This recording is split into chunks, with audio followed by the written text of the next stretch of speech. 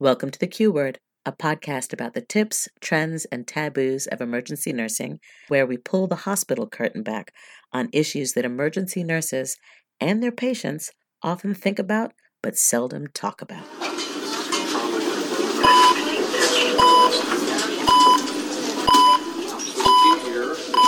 You found the Q Word Podcast.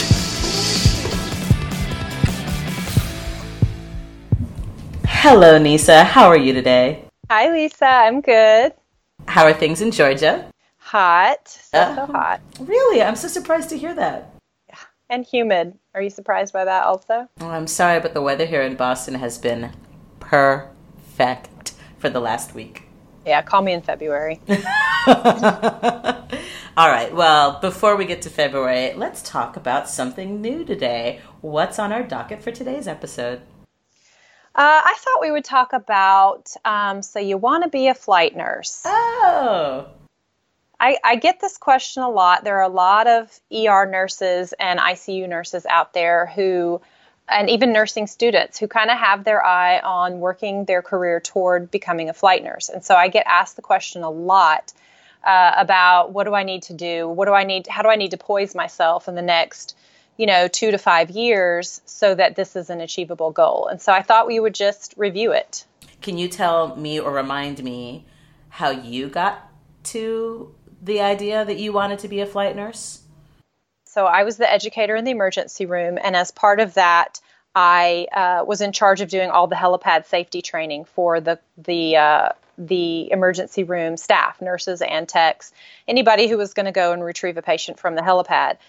So the end of my little spiel about helipad safety was to let everyone know that there's an opportunity to do a third ride. You can go and do a fly along. I have the contact info if you guys want it, whatever. And people always seem to have two reactions to that. Oh, no, I like my feet on the ground. Or, oh, my gosh, I would love to do that. I want the phone number immediately. Blah, blah, blah. In all the years that I gave that little spiel, only 2 people took me up on the offer to actually go and do it. So when the rubber hits the road, finding the time to go and do it did not, even though it sounded super cool and fun and interesting, there were really only 2 people who actually followed through and went and did it. And I gave one of these little spiels, and I was walking back down from the helipad thinking, why haven't I ever done a fly along? Like, I should probably go and see what this is about that I'm offering to everyone. So you're like selling a pizza that you've never actually eaten. Exactly. That's really bad. So I went and did a fly along, and I hung out with the crew for the daylight hours, and we flew, and it was amazing. And they said, yeah, you should just throw your hat in the ring. You should just apply. And I did it on a whim, and it was a very, very good decision. I love my job. Okay, so for people who are not doing it on a whim, but who have thought it out, what is your advice to them? I get this question a lot, and there are about 4 air medical companies, really large ones, and I did a little bit of research. I know, of course, what my company requires, so I looked and researched what the other companies require as the minimum requirements to apply, and they're virtually identical. So I'm going to go through those with you right now and tell you what the websites say, but then I'm going to give you like the real deal behind it, some bonus info about how to really make yourself competitive in your resume and stand out so that you will get an interview. Okay. The first requirement on all of these, you have to be a graduate of an accredited nursing school, and that's kind of an obvious. You also have to be licensed in the state that you are applying for. That's something that you can do retrospectively. You can get a nursing license, but just know that those are 2 obvious requirements. I keep thinking about those kids who have posed as doctors. Yeah, I'm an accredited nurse. Can I get in your helicopter? They require 3 years of critical care experience, and most of them define critical care as ER or ICU. I would say it needs to be a high volume, high acuity ER or ICU. I would also say that it's probably more like 5 years for you to really get your resume recognized. We do hire people at the 3-year mark, and they are successful, but the vast majority of people are closer to the 5-year mark of your nursing experience. What is the distinction in terms of experience? That just those extra 2 years make you a more seasoned, salted delicious nurse. Absolutely more delicious. Yeah. It's just that much more foundation that you have. When you're in the back of the ambulance and putting a patient in a helicopter, you don't have an ER physician there with you. You don't have an intensivist there with you. You have you and your partner and your protocols. So it's an environment where you do a lot of independent thinking, a lot of critical thinking in a rapid fire way. So you need a good foundation so that you can make those decisions in the best interest for the patient. And I assume not be sidetracked or distracted by the cramped spaces, the shift in altitude, the loop-de-loops that the pilots probably often have to perform when flying through the air as Airwolf kind of helicopter piloting stuff. That's right. That's a deep dive. Kids, ask your parents about Airwolf. Yeah, and I'm going to tell you how to figure that out, figure out whether or not that's something that you can do as you're going through this process. You have to have basic life support. You have to have advanced cardiac life support. You need to have pediatric advanced life support. If you happen to be an adult-only ICU nurse, you probably need to get a little bit of a comfort level with some peds. So try to vary your experience, get a little bit of pediatric exposure, and definitely pediatric advanced life support. They also like it if you have an advanced trauma course, so Trauma Nurse Core Curriculum, which is put out by the Emergency Nurses Association, or the Advanced Trauma Course for Nurses, which is put out by the Society for Trauma Nurses. Those are required within 6 months of hire, but the real deal is you want to have already had those. In fact, for your ACLS, your PALS, and one of these advanced trauma courses, if you can go to those classes and just absolutely crush the class and be invited to be an instructor, and then get your instructor status and teach these courses to where you have a comfort level with them and an intimate knowledge of them that's past just the student who passed the test, that much more advantage to you, your resume, and your future patients. So that's always my recommendation is strive for instructor status and teach these courses. So far, you seem to be recommending a little bit more than what the basic requirements are. That's right. So this is a highly desirable field. And so when a position goes up, they may get 30 to 50 applications. And you could probably assume that the majority of them have these minimum requirements. So you need to have something above and beyond the minimum that gets your resume pulled from the stack. So an advanced certification is not required. It says that you need to have it within 2 years of hire. So that's your certified emergency nursing certification, your critical care nursing certification, or your certified flight nursing certification. The real deal is you need to already have it. Okay. You need to go ahead and have that. They say it's not required for hiring and that you should have it within 2 years of hire. My recommendation is that you go ahead and have it. So your CEN, your CCRN, your CFRN.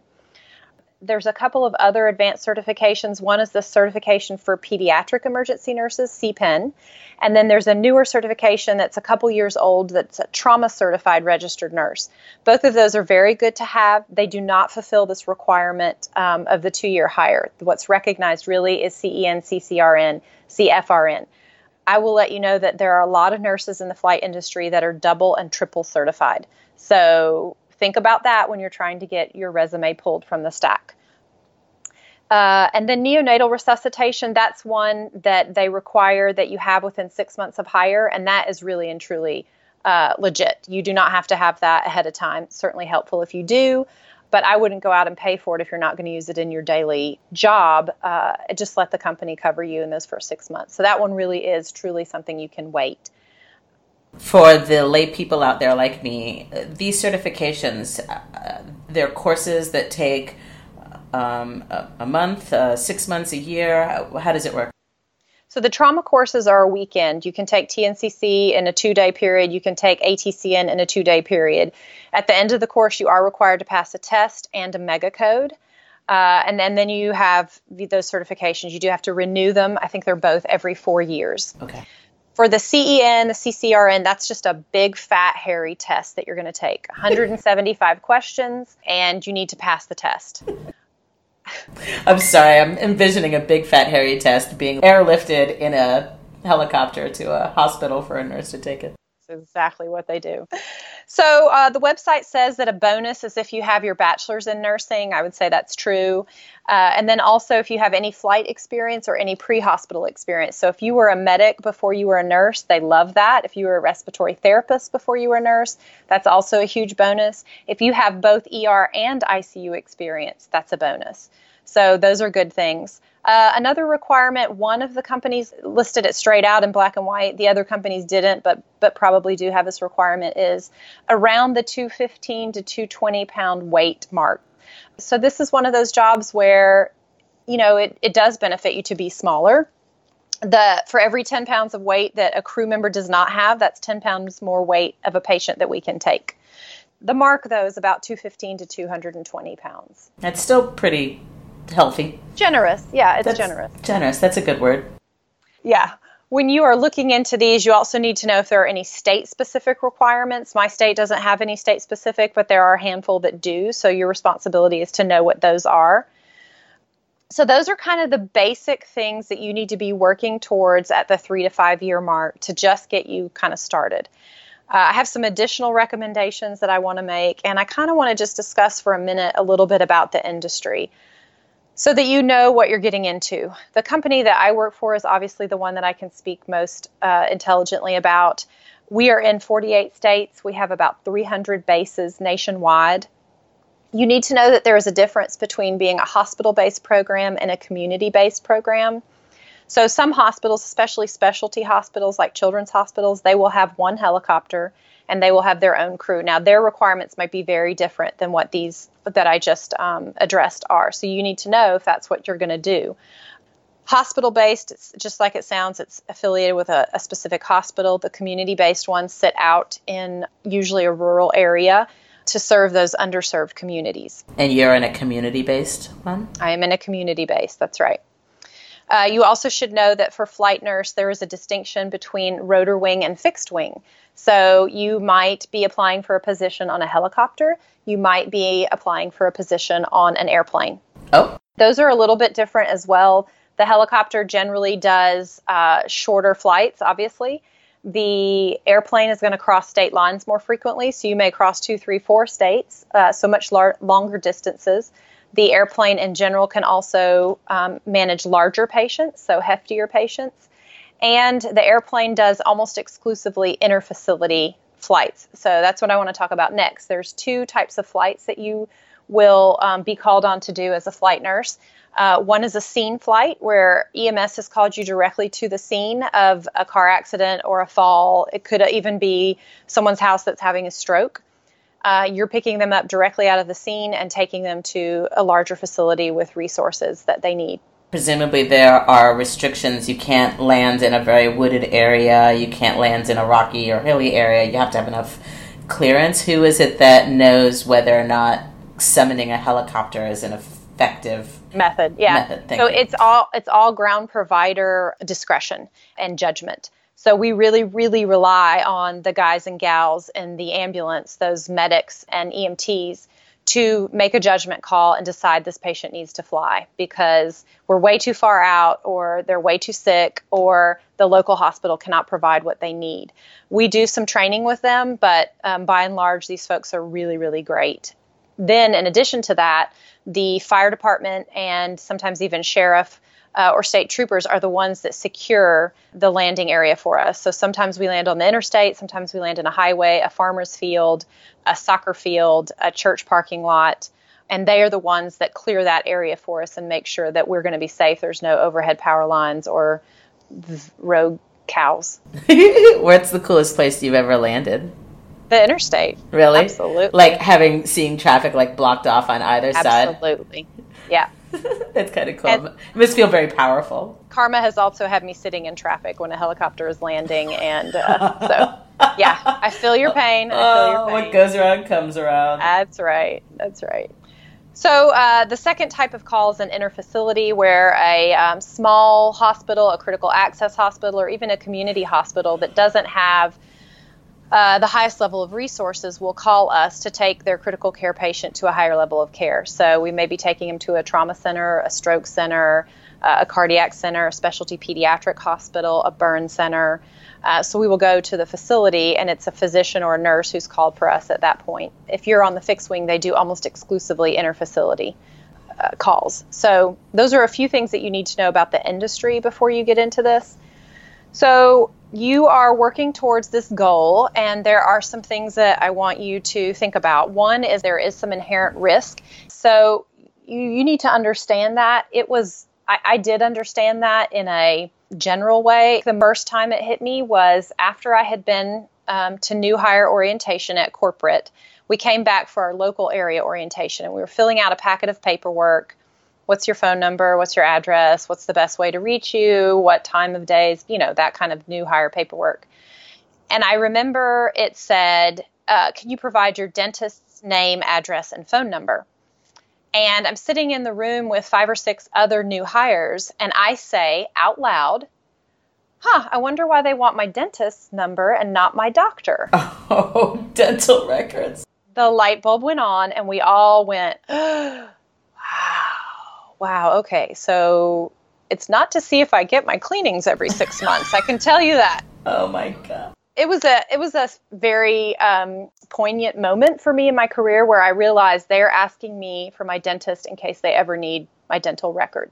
Yeah, I can tell you that both Michelle and we had to stop thinking about the fact that you get into a helicopter every day. We do have really tight safety restrictions, and we do have a lot of very serious weather minimums that we have to have or we won't take flights. And we have a policy that I really love that's very important to us, that is 3 to go and 1 to say no. So if for any reason I step outside and I look at, maybe the forecast is fine, but I see something I don't like, or I see something on the aircraft that I don't like, or I just have a weird feeling in the pit of my stomach or the hairs on the back of my neck, it does not have to be something that I can explain. I can pull the plug on the flight and say, guys, we're not going. Okay. And it is pretty sacrosanct. I don't have to give rationales for it. I can just say, look, something's not right, and I'm pulling the plug on this flight. So I really appreciate that culture of safety that we have. So I had the dentist moment. As you continue to fill out the form, it asks you things like, if something bad were to happen, who do you want us to notify first? And who would you like to notify? So obviously mine is my husband. I want him to be notified first. And I'm thinking about this thing about who do I want to notify him of some really bad news that has happened. I'm like, I don't know. Like, could you get Halle Berry? Because that might soften the blow. He's always had a crush on her. Really? I don't know. Didn't know that about Roy.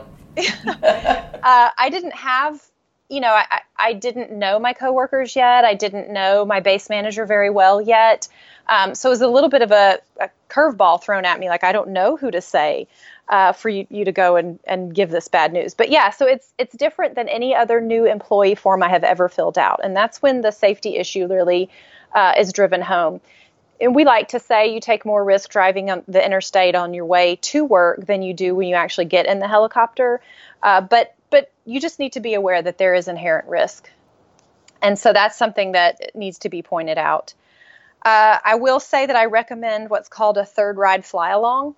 And this was kind of alluding to what you were talking about earlier. So some companies, not all, offer for you to come and spend the daylight hours with us on the aircraft. And if we get a call, you go along with us in the middle seat and see firsthand for yourself what we do in the back of the ambulance and what we do in the small facility and taking them to the larger facility and how we care for patients.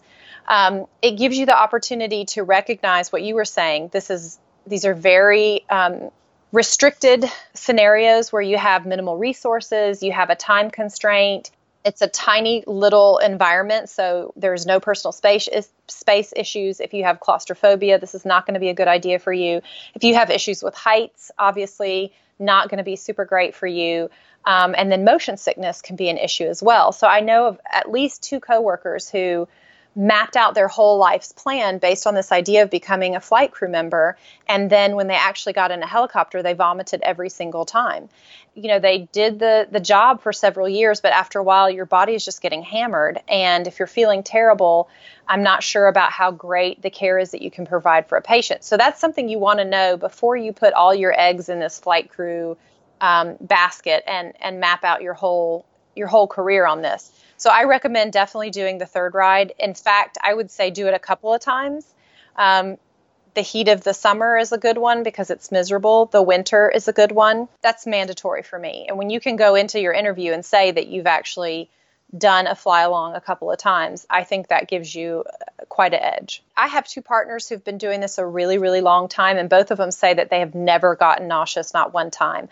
I can tell you in the 4 years that I've been doing it, there have been a handful of times in the winter when it's very windy that I've gotten, or when I was very, really, really, really hungry and also really, really hot, that I've gotten a little queasy. I've never vomited. I have had third riders vomit on me. And it was really important for them to know that, yeah, your body's not going to love this job probably. All right. So that's a recommendation.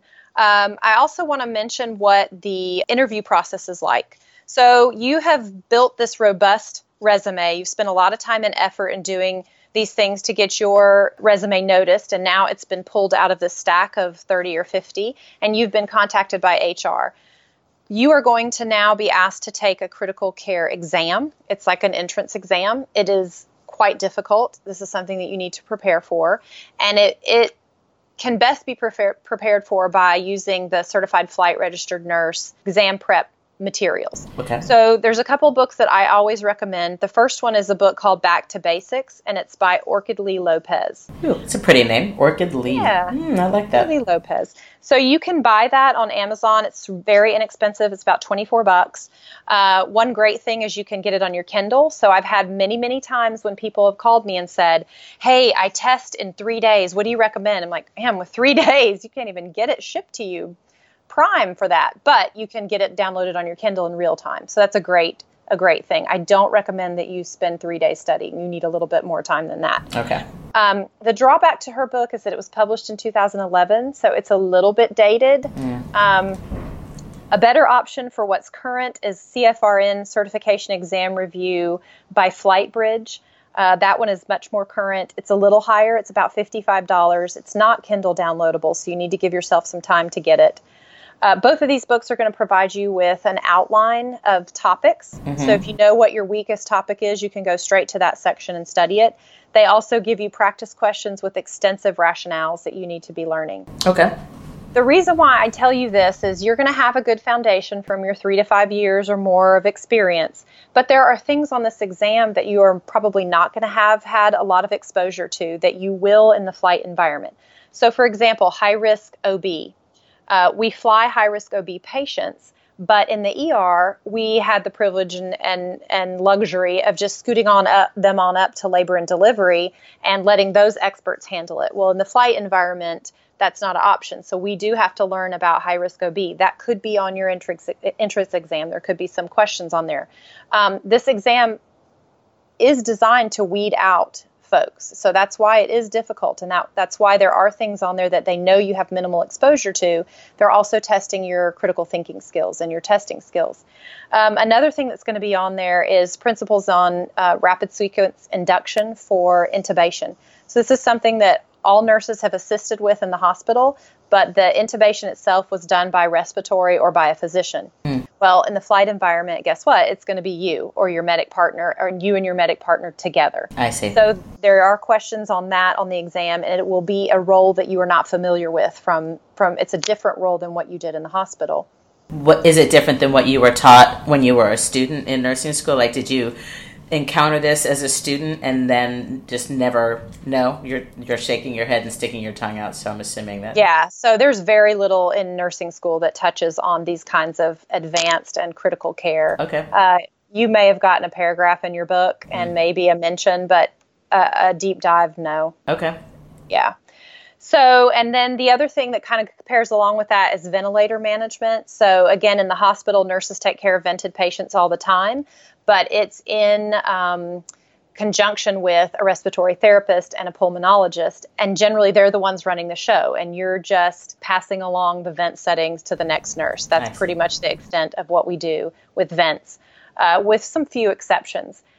But in the transport environment and in the flight environment, it's you and your medic partner that are initiating the vent settings in a field intubation, managing it, troubleshooting it, and making decisions on it. So that was a huge learning curve for me because that's not something we ever did in the hospital environment. Those questions might also be on your entrance exam. So you need to have at least breezed through those chapters in the book and familiarized yourself with a few of those things. So just don't be surprised when you see things on the test that you're like, we don't do this in the hospital. That's kind of the whole point, and that's one of the reasons why they put that on there. Right, because you're kind of in a mobile emergency room, and it's just you and one other person and whatever you have at hand. Right, and you are fulfilling the roles of sometimes 4 or 5 or 6 other people, the 2 of you. So you take your exam and you do well. So on this exam, you have to reach a certain threshold in order to continue in the process. I do know of people who have not made the benchmark number and have retested again in 3 or 6 months.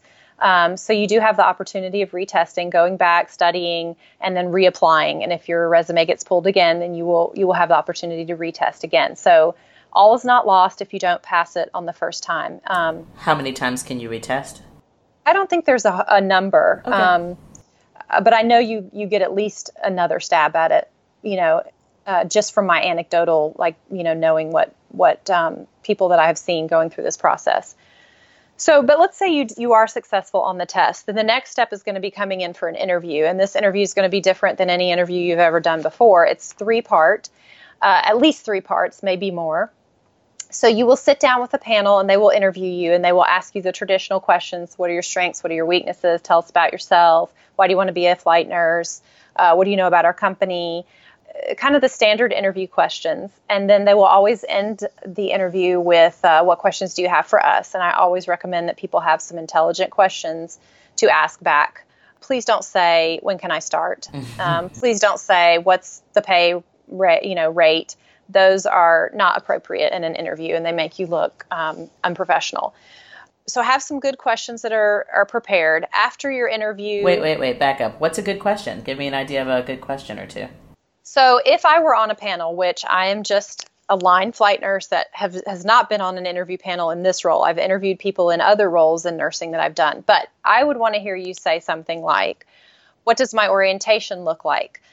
Who will be my preceptor? How will I know if I'm on track where you want me to be? How will I get feedback about my performance? You could say, ventilators are not my strength. How will I get training on ventilators? What will that look like? You could say, where would you ideally want to see me 1 year from now? As a good employee, what would it look like a year from now? What do you guys think makes a great flight nurse? What are your definitions of a great flight nurse? Those are all questions that make you sound engaged, thoughtful, like you're planning out how to succeed in your orientation, how to succeed in your first year, and beyond that. Great. So those are the kind of questions that I would want to hear if I were on the hiring end, which again, I'm not. But no, those are very helpful. And actually, some of those sound great for regular, except for, what would I do with a ventilator? But I could see myself asking those questions in interviews of my own when they ask me if I have any questions. So you've rocked your interview, and then the next thing that they're going to do is you're going to go through some mega codes. So at this point, you will be familiar with mega codes because you've done them at the end of ACLS, you've done them at the end of PALS, you've done them at the end of TNCC or ATCN. So what a mega code looks like is you're going to go into a sim lab with a high definition, basically it's a robot mannequin that can talk to you. It has vital signs, it has heart tones. We have adult ones, we have OB ones that have a little baby inside that can actually be delivered. We have pediatric, neonate. So you will be with this high fidelity mannequin and you will be given a scenario. In general, you are given one medical scenario and one trauma scenario. I can guarantee you that you will be intubating this mannequin. So the idea is that you walk into a hospital or you walk into the back of an ambulance and here's your patient, and they want to see how you are going to do the hands-on piece of the care of the patient and what you know and how your assessment is and what your thought process is and what kind of tests you want or questions you're going to ask and resources that you're going to use and need, and do you know how to use those appropriately? So you do need to be prepared for at least 2 mega codes. They may even put you through 3 or 4 if they're going to use the peds and neonate and so forth. So that's one of the reasons why these courses are so important for you to go through and have that experience. So when you do these mega codes, are you in environment that simulates the inside of a helicopter? No, it's going to look more probably like a hospital room. That's not fun. It would be so cool if it was actually one of those like little booths. Yeah, kind of like an astronaut, and like the G-forces are hitting you. Now what are you going to do? How do you intubate this patient while you're at -5 Gs? I don't know what Gs are. That would be really cool, I think. No, I hope my educators aren't listening to this because they will totally get ideas. That interview process is super intense, and I was whipped by the end of the day. Your brain is fried and scrambled. It was very, very stressful and very, very nerve-wracking. But you can see why it's such a competitive field, and they're trying to find the strongest candidate to fit with the position. There's a couple other little pieces of advice that I want to end with. One is I want you to find a mentor. I want you to find someone in the flight industry, if you can, that will mentor you through this and help you along the way, giving you some of these tips, or when you bump up against a roadblock, how to some creative ideas on how to come around that. And you're volunteering yourself to all of our listeners to be that mentor for each and every one of them. Absolutely. Yeah, folks, just hit me up and I'll give you her personal cell phone number. Oh, great. Wonderful. That's exciting. The last thing that I want to mention is to ask yourself a question: how bad do you want this? And the reason why I ask that is because, or you need to ask yourself that, is because there are some ways to break into this industry if you really, really want this. So as we have talked about, a lot of these bases, the majority of the bases that we serve rural communities, which means that the base is oftentimes in a very remote area, a very small town with not a lot of exciting things to do on the weekends. And so a lot of people don't want to live in those environments and be in those places. The more remote and the more rural the base is, the more difficult it is to staff because of those things that I just mentioned. So people end up commuting long ways because they want to be in a little bit bigger city, and so they'll commute an hour or 2 hours to work is not uncommon. I mean, you commute like 45 minutes to an hour, right? Yeah, I commute about an hour. And it's not bad because we do 2 24-hour shifts a week, and so it's not the same as commuting an hour to a 12-hour shift in an ER, which I probably would not do. So if you want to break into the industry, there are some bases that are in some very rural and very remote states and very remote areas that are difficult to staff.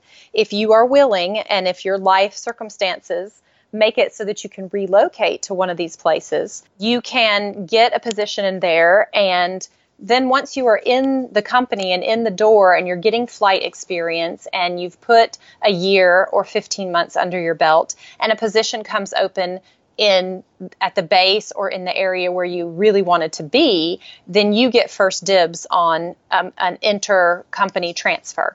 So you can sort of work your way back to where you wanted to be originally. So if you're more on the 3-year end of experience, or you're willing to do whatever it takes to get into this industry, and you have the flexibility of picking up and relocating, this is a really good option for you. So what are the benefits to being a flight nurse as opposed to being a regular ER nurse? And I fully understand that this may be a personal preference thing, but sell it to me, Nyssa.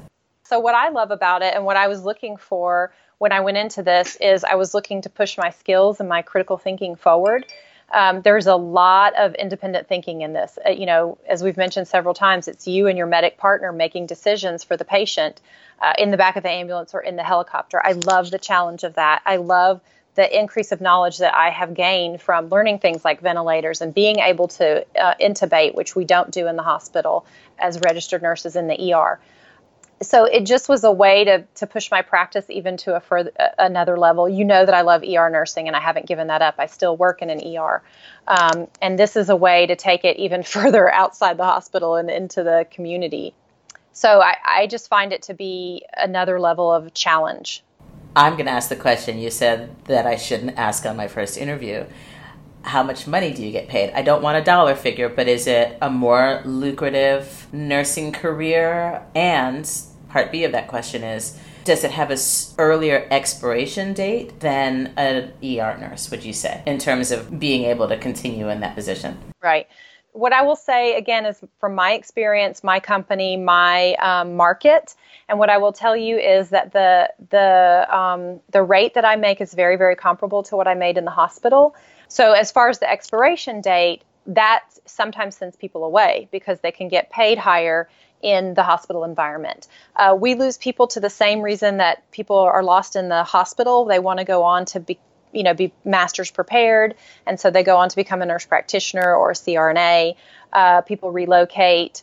And then sometimes people just burn out, working and not sleeping at night sometimes gets old. Sometimes your body doesn't tolerate it anymore because there is a physical aspect to flight nursing. There is in the ER as well. Being on your feet for 12 hours a day is no joke physically. Plus, you're also like staying in a dorm with the people who are also on shift with you, and you have to eat microwave food, and it's not home. You're not going home. Well, the base becomes your home for about 25% of your life.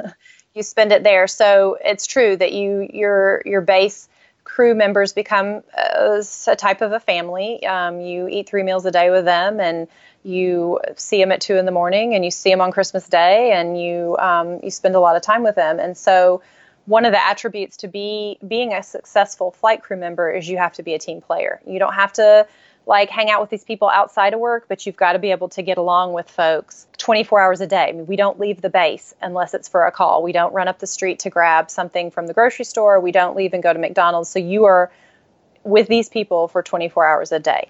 If you are a loner or you like your privacy, this may not be something for you.